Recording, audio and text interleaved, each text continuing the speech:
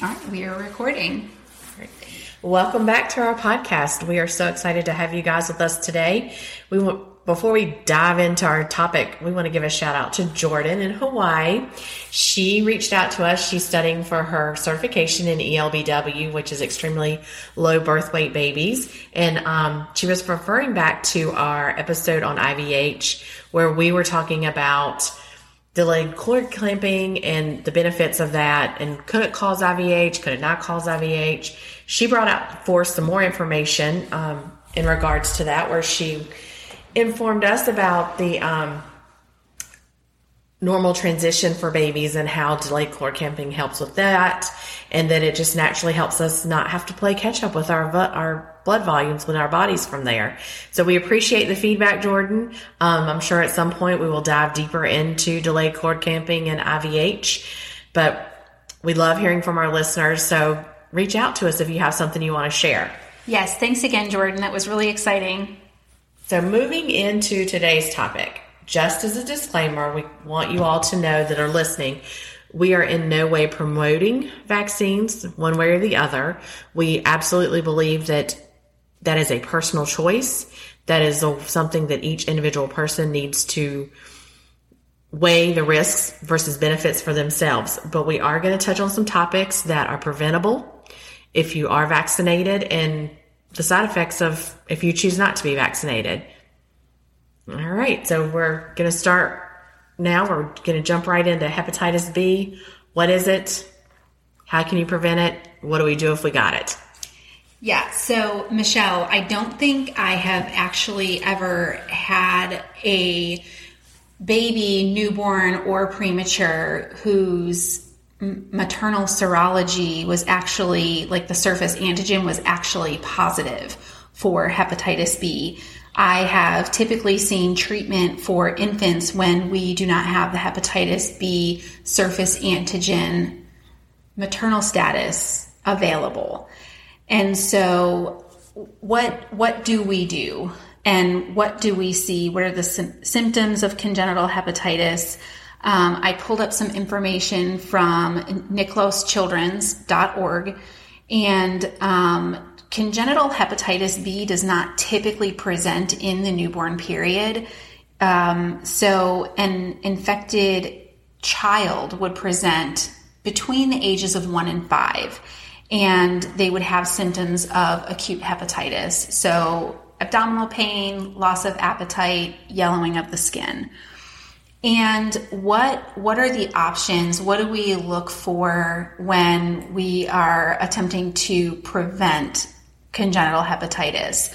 One of the things that we see, mothers in the U.S. are screened for hepatitis B through a surface antigen. If that surface antigen is positive, then we will treat the newborn within 12 hours of birth with the hepatitis B immune globulin and also the hepatitis B vaccine. And from there, the infant is then closely followed by their primary care physician, and they're given the series of vaccinations based off of their birth weight.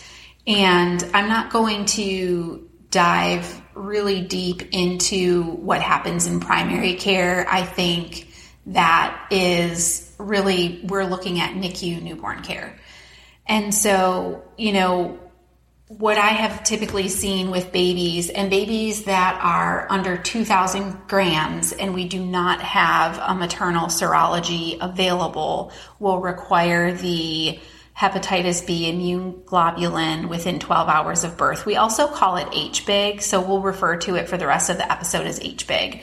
Our neonates that are over 2,000 grams at birth will require HBIG and the hepatitis B vaccine within 24 hours of birth. And again, I've not seen a positive hepatitis B serology for mom in my entire practice.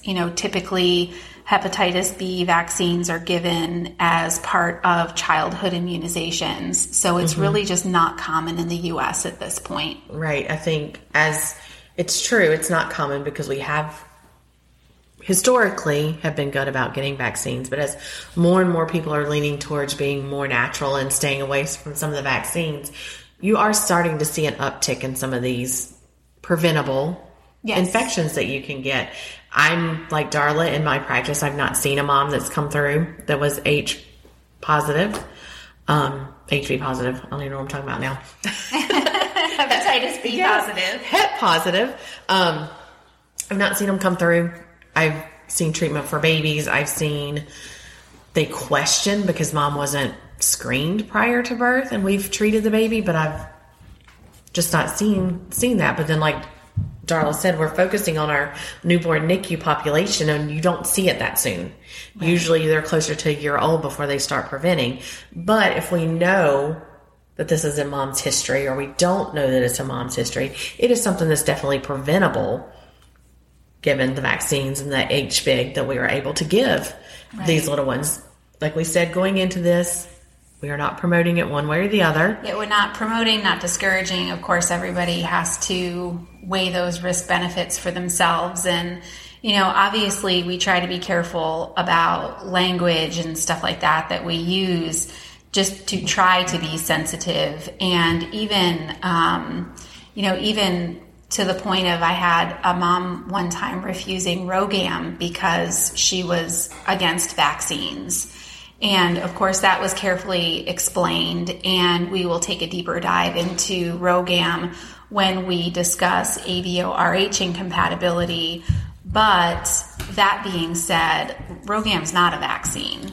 And so, we try to use sensitive language. These are personal choices. And really, I think that we live really in kind of this ideal scenario where, we have widespread use of vaccines. And we did recently have a baby whose mom had a prior pregnancy that was within a year of this baby being born. And she didn't get prenatal care for this baby. And baby was 28 weeks. We did not have serologies for this pregnancy. However, what we had were her serologies from the most recent pregnancy from the year prior. And so really that afforded us some more time to wait for mom's hepatitis surface antigen to come back. In assuming, okay, well, if she wasn't hepatitis B positive, 13 months ago, is it possible that she's not hepatitis B surface antigen positive now? And the neonatologist made a clinical judgment call to say, I don't think this baby needs HBIG. I think we can wait until that surface antigen that was drawn on admission. I think we can wait for that to come back. Mm-hmm. And then, so also, Michelle, I think it's really interesting. I've had a lot of questions. Recently, I've seen on a lot of maternal charts, surface antigens for hepatitis C. And I think that's been really interesting, and it's brought up a lot of questions about the other hepatitis viruses. They're not necessarily related. So there are different routes of transmission, and your fecal-oral route transmission is let me rephrase that. So there's different routes of transmissions, and they're called hepatitis viral infections because they affect the liver, not necessarily because they are the same family of viruses. So your hepatitis viral infections that are transmitted through fecal-oral parenteral routes are hepatitis A, hepatitis D, and hepatitis E are all fecal-oral. The ones that can be transmitted sexually or parenteral is hepatitis B, hepatitis A, hepatitis D, C, and E seems to be exclusively fecal-oral. So their incubation phases are different. I'm kind of pulling information from a pathophysiology textbook that is published by Elsevier, and it is McCants and Huther 8th edition. So kind of looking at the different hepatitis B viral infections, they are all just a little bit different. A couple of them you can see sort of in conjunction with each other. Hepatitis B is one that really kind of flags for us because we know that we can prevent it, congenital hepatitis B, through giving the hepatitis B vaccine and HBIG. So we can kind of prevent some long-term complications from this. We know that it's A, preventable, and B, it's easily transmitted during birth. You know, sometimes you hear a mom's going to have a C-section to help prevent transmitting something to their baby during the birth process. Well, with Hep B, you can transmit it with both vaginal and C-section deliveries. So going into this, you want to prevent if you can in most circumstances. The other thing that we run into moms when we're talking to them about getting the HBIG or any of the vaccinations for Hep B is they ask, I'm getting it so close, can I breastfeed my baby? You absolutely can breastfeed your baby. Hep B is not transmitted through your breast milk, so it's not one of those things that you have to worry about unless you have severely cracked nipples. I think in the United States, the only viral infection that I have seen that the CDC says absolutely no breastfeeding for is HIV. And that's if you have a high viral load. Because if you are taking your medications and your viral load for HIV is low, your rate of transmission is low also. But if you're not being treated or you don't know that you're HIV positive and your viral load's high, it's very easily transmitted. But absolutely, that is probably the only one. Yeah, that's the only one that I can think of. And recently, I was reading through some literature in developing countries because when mom is on some sort of antiretroviral medication and the baby is also on like an antiretroviral, breastfeeding is promoted because of the risk of contaminants in the water in the developing countries. The risk of transmission when mom is being treated and baby is being transmitted appears to be low. The risk of contaminated water affecting the neonate is really high. And so I thought that was kind of some interesting information about HIV as we kind of, drift out of talking about hepatitis B. But yeah, so we don't typically see hepatitis B signs and symptoms in the newborn period, usually between ages of 1 and 5. So moving into our topic of rubella, what have you seen as far as neonatal rubella infections? So just with the rubella infections with moms, especially if they contract it before 20 weeks during their pregnancy, I've known firsthand a couple of moms who've lost babies have had a miscarriage because they contracted rubella during the first 20 weeks of their pregnancy. This is another that vaccines can handle. And then, when you think about it, pros and cons, again, with what's best for you. But with congenital rubella, kind of the things that we see are impaired hearing, heart problems, eye diseases. Eye disease is up there, but deafness is the highest one. I was going to say the eyes and ears are the same, is what was getting ready to come out of my mouth. We are not deaf in our eyes. Well, maybe we are deaf in our eyes. Because our ears can hear. Technically we are, but developmental delays, low birth weights, splenohematomegaly. See us one day for a TikTok on how to pronounce words. So we're kind of talking about signs and symptoms, and as promised, I really want to talk about way to go Wikipedia.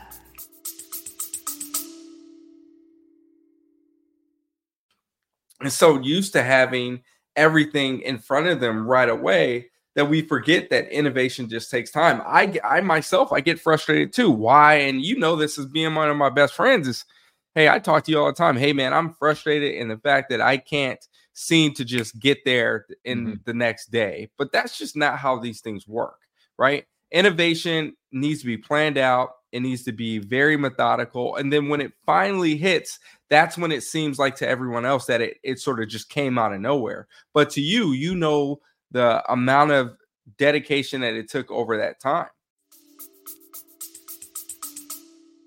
Yes, Wikipedia did provide us with some really awesome information. Like really awesome and legitimate references. So yes, way to go, Wikipedia. The picture that I posted on Instagram was the peppered retinopathy is from Wikipedia, and the peppered retinopathy is the result of a congenital rubella infection. So just really interesting. So during the last major rubella epidemic in the United States, and this is directly from the CDC, and this is a quote from the CDC, during the last major rubella epidemic in the United States from 1964 to 1965, an estimated 12.5 million people got rubella. 11,000 pregnant women lost their babies. 2,100 newborns died, and 20,000 babies were born with congenital rubella syndrome. Once the vaccine became widely used, the number of people infected with rubella in the United States dropped dramatically. Today, less than 10 people in the United States are reported as having rubella each year. Since 2012, all rubella cases had evidence that they were infected when they were living or traveling outside of the United States. But do you know what country they didn't go to get it? Where? Australia. Really? It is very uncommon in Australia. To get rubella? To get rubella because they bought into the vaccine programs. Interesting. But interesting little piece of data that just popped up on my screen. Very interesting. I thought it was going to be like rabies. You just don't get it in certain climates. Nope. No. That wasn't it. That wasn't it. I just saw that and found it interesting. I guess I've never really thought about transmitting rubella either, that it was droplet. Yeah, I was thinking skin contact or something. Well, until I really started taking a dive into some of these congenitally transmitted infections through school, I never really thought about how rubella was transmitted. Mm-hmm. Never. No, I didn't consider that it was droplet. Some of the other things when you think about rubella too, as a pregnant woman, it's a 14 to 21 day incubation period. So if you think you've been exposed or you know someone who feels as if they may be exposed, you probably want to stay away from them for about a month. Yes. I mean, yeah, that's 14 to 21 days is quite a while. And I give the extra week in there just to give a buffer. Just give a buffer. Yep. Nothing wrong with a little buffer. Okay. So the earlier in pregnancy that rubella is contracted, the more harm to the fetus. So the classic rubella syndrome is deafness, about 58% of patients, eye abnormalities, especially retinopathy, cataract glaucoma, and ophthalmia in about 43% of patients, congenital heart disease, and especially pulmonary artery stenosis and patent ductus arteriosus in about 50% of patients. And again, I'm taking this right off of Wikipedia. They were really on point. I cannot say enough about looking up congenital rubella. Spleen, liver, or bone marrow problems, intellectual disability, microcephaly, low birth weight, thrombocytopenic purpura, which is those pinpoint red marks on the skin or red areas to the skin that you typically see. I mean, when we talked about sepsis and we talked about thrombocytopenia, so think thrombocytopenia, blueberry muffin rash, hepatomegalia, microganthia, and skin lesions. So that's what you see. So I was looking, as you're reading those statistics, I was reading what happens if you get rubella while you're pregnant. So here, based off the Pregnancy Birth Baby website, It says that women who catch rubella in the first 11 weeks of her pregnancy, the baby's very highly, most likely going to be born with a congenital syndrome. 1 in 3 babies of these women with rubella who catches rubella between weeks 13 and 16 will be born with rubella. And then if a pregnant mother is infected after 16 weeks, it is unlikely that they'll have any rubella issues. See, so I think it's that's definitely an early pregnancy. And you think about when you find out that you're pregnant. I mean, I know for me, I was almost 16 weeks with 2 of my 3 pregnancies before I knew I was pregnant. So based on these numbers here, like I could have had rubella and not known I was pregnant and really done some damage to my fetus. Yeah, there really could have been some anomalies there. I think it's interesting. I have never seen rubella in practice. I've not seen it on a pregnant mother, but I did take care of a pediatric patient very early in my career. And it's a red rash that's on their body. Really, in the red rash, really they were looking, the pediatrician originally thought it was a strep infection that had just gotten out of control. Like scarlet fever. Like scarlet fever. And then did some testing and turned out it was rubella. That's the one and only time that I've ever seen it. I wonder if there would be a delay in diagnosis because we just don't see it in practice anymore. I wonder if there would be a delay in diagnosis if the pediatrician was newer, younger versus older. I think that would be really interesting. Because your early symptoms are very generic. Fever, sore throat, runny nose, don't feel well. Well, that's nearly every infection, virus, bacteria that you've known to man. Right. So interesting. Very interesting.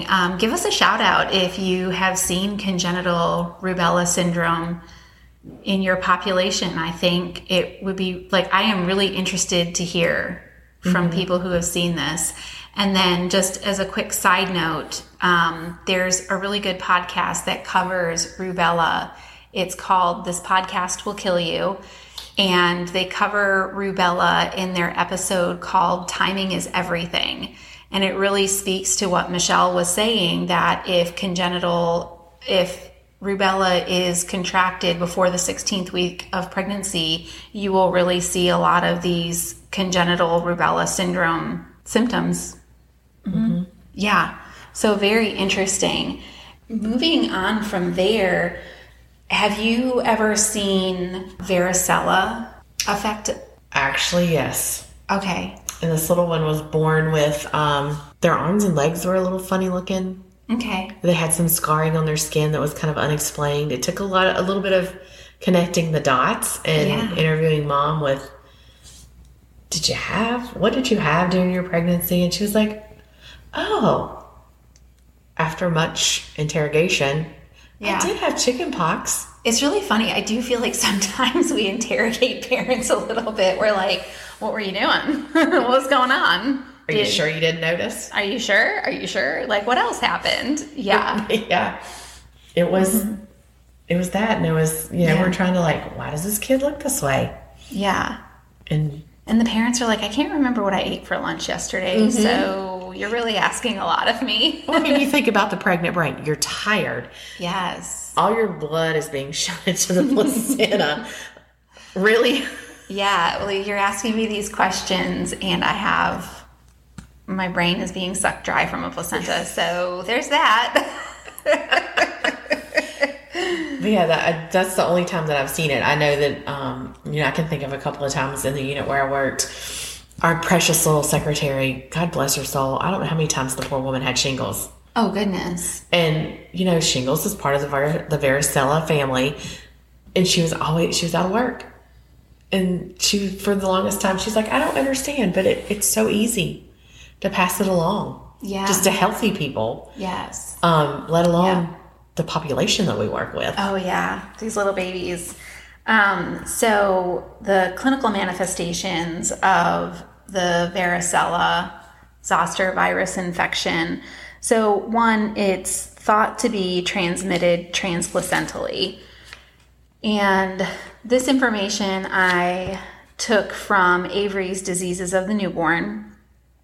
And some of the clinical manifestations that you may see are asymmetric atrophy with limb hypoplasia, low birth weight, neurological abnormalities, cortical or spinal cord atrophy, seizures, microcephaly, and encephalitis or Horner syndrome, and ophthalmic abnormalities. I really feel like there is kind of a trend with congenital anomalies that happen early in pregnancy with the eye anomalies. And you also see congenital cataracts. And again, we'll cover this in a later episode. Congenital cataracts, I feel like we see a lot with your congenital viral infections and with metabolic disorders in the neonate. And I find that really interesting, how those things are all correlated. Anyway, so microphthalmia, atrophy, and cataracts, and GI abnormalities were reported in about 15 to 23% of cases. Findings included duodenal stenosis, dilated jejunum, small descending colon, intestinal atresia or bands, and hepatic calcifications. So really, if a mom is pregnant and she thinks that she has been exposed to chicken pox, it's really important for her to go to her care provider and let them know. In late 2012, there was a treatment approved through the FDA for varicella in pregnant women, and it's called Varizig. And it's a post-exposure prophylaxis for varicella for individuals at high risk for severe disease. So I'm quoting Avery's Diseases of the Newborn here.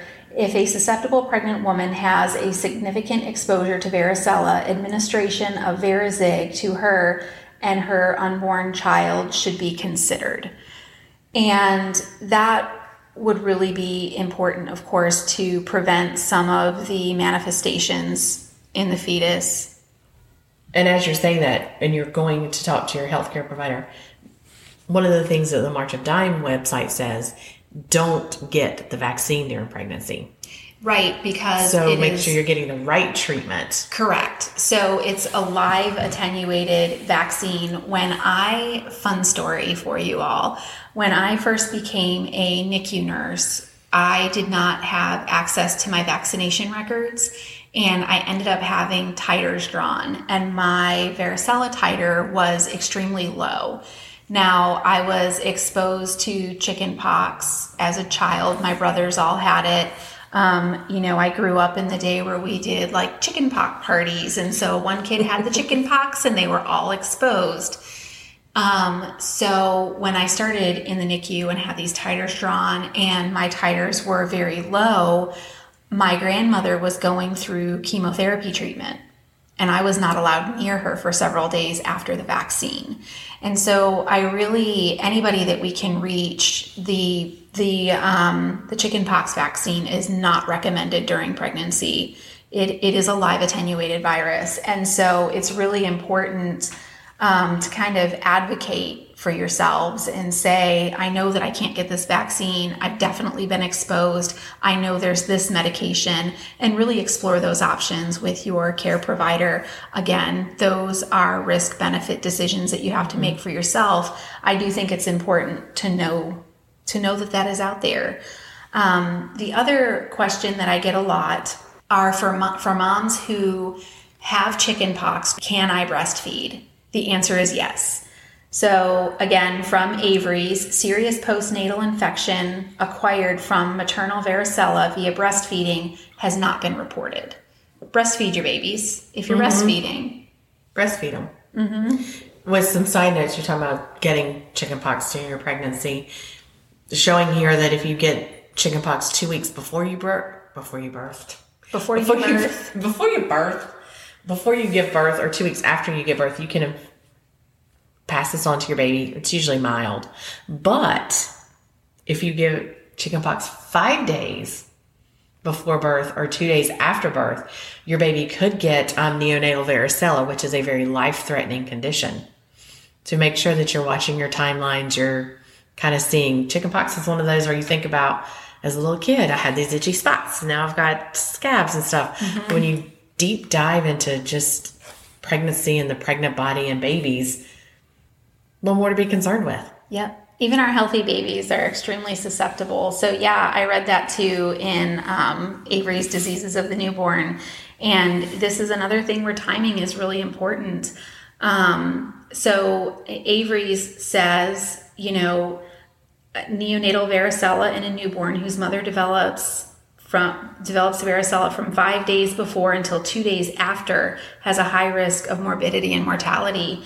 And I think that's so interesting how the timing of this. If you get it 2 weeks out, it's so low. It's so crazy. And then you're 5 days out, and you might not take a baby home with you. It's really crazy. Really crazy. I know we had a mom who delivered within the last year or so the older child before she delivered had chicken pox.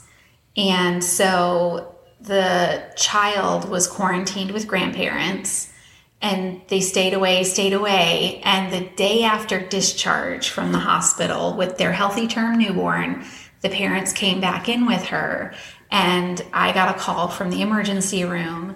Actually, I got a call from the pregnant neonatal nurse practitioner who said, "Hey, can you go pop your head in that room and tell me what that rash is?" Oh, gosh. I said, absolutely. I said, and, of course, we never take pictures of our patients and share them with the neonatal nurse practitioners ever.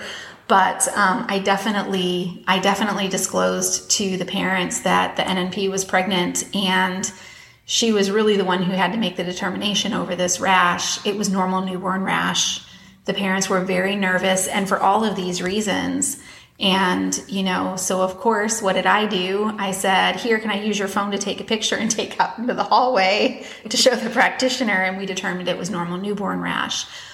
But they were rightfully nervous. Mm-hmm, absolutely. So, and again, this is something that I really have not seen in practice. I feel fortunate enough that some of these congenital viral infections have not affected my babies, but they are definitely congenital infections to be aware of. If we're not really sure, it's okay to go to the provider and say, could this be rubella? Could this be varicella? But you think us during our childbearing years, most of the population was widely vaccinated. Yes. Whereas now when you're looking at people who are in childbearing years now, there's a trend moving away from vaccination. So you need to be cognizant of what's out there. What have you been exposed to during your pregnancy? Yes. What are the side effects? Right. How is this going to affect me? How is it going to affect my baby? And as we see the trend continue to uptick towards not getting vaccinations or getting vaccines on a different schedule, right? We just need to be very aware as providers, as potential parents, mothers, fathers. And of course, having, I do, of course I'm trying to be careful, but I do feel strongly about vaccines for myself and for my children. But taking a non-judgmental approach towards other people's decisions that they make for their families, I think that is really important. And then of course having these things in the back of our minds. Some of you live in areas of the country where you see a lot of immigration, and some of these other countries just do not have access to the care that we do. And I think that we just live in a very fortunate place where we're having children. We are, if we choose, if vaccines are not right for us, we choose not to have these vaccines, we're surrounded by people who typically do. And so our transmission rates are really low. Because we're essentially protecting each other. But some of our patients are coming from areas where they just don't, it's not a choice, and they don't have that access. Mm-hmm. So you really need to kind of keep some of these things in mind. Michelle, what else can you add? Really, as we said in the beginning, vaccines are a personal choice. I am on the same page with Darla. I feel very strongly about vaccinations. And as we move forward, just thinking about, we now have herd immunity, so we were protecting each other. But as more and more people and more children are growing up without these vaccines, we need to keep, as providers, in the back of our mind, are we seeing some of these things? Maybe 10 years ago in my practice, I might not have, a baby had a rash. It's just a newborn rash. But should I be thinking, oh, could this be a rubella rash? Could it be a chickenpox rash? Stuff that you haven't encountered based on how prior practices were. Yeah, I think that's fair. Give us a shout out if you guys have any questions, any information that you feel like we missed. We would love to hear from you. I have the link to our website attached in the comments. You can contact us via Instagram. Our email address is on Instagram, and our email is attached to the episode description. So thanks again for listening.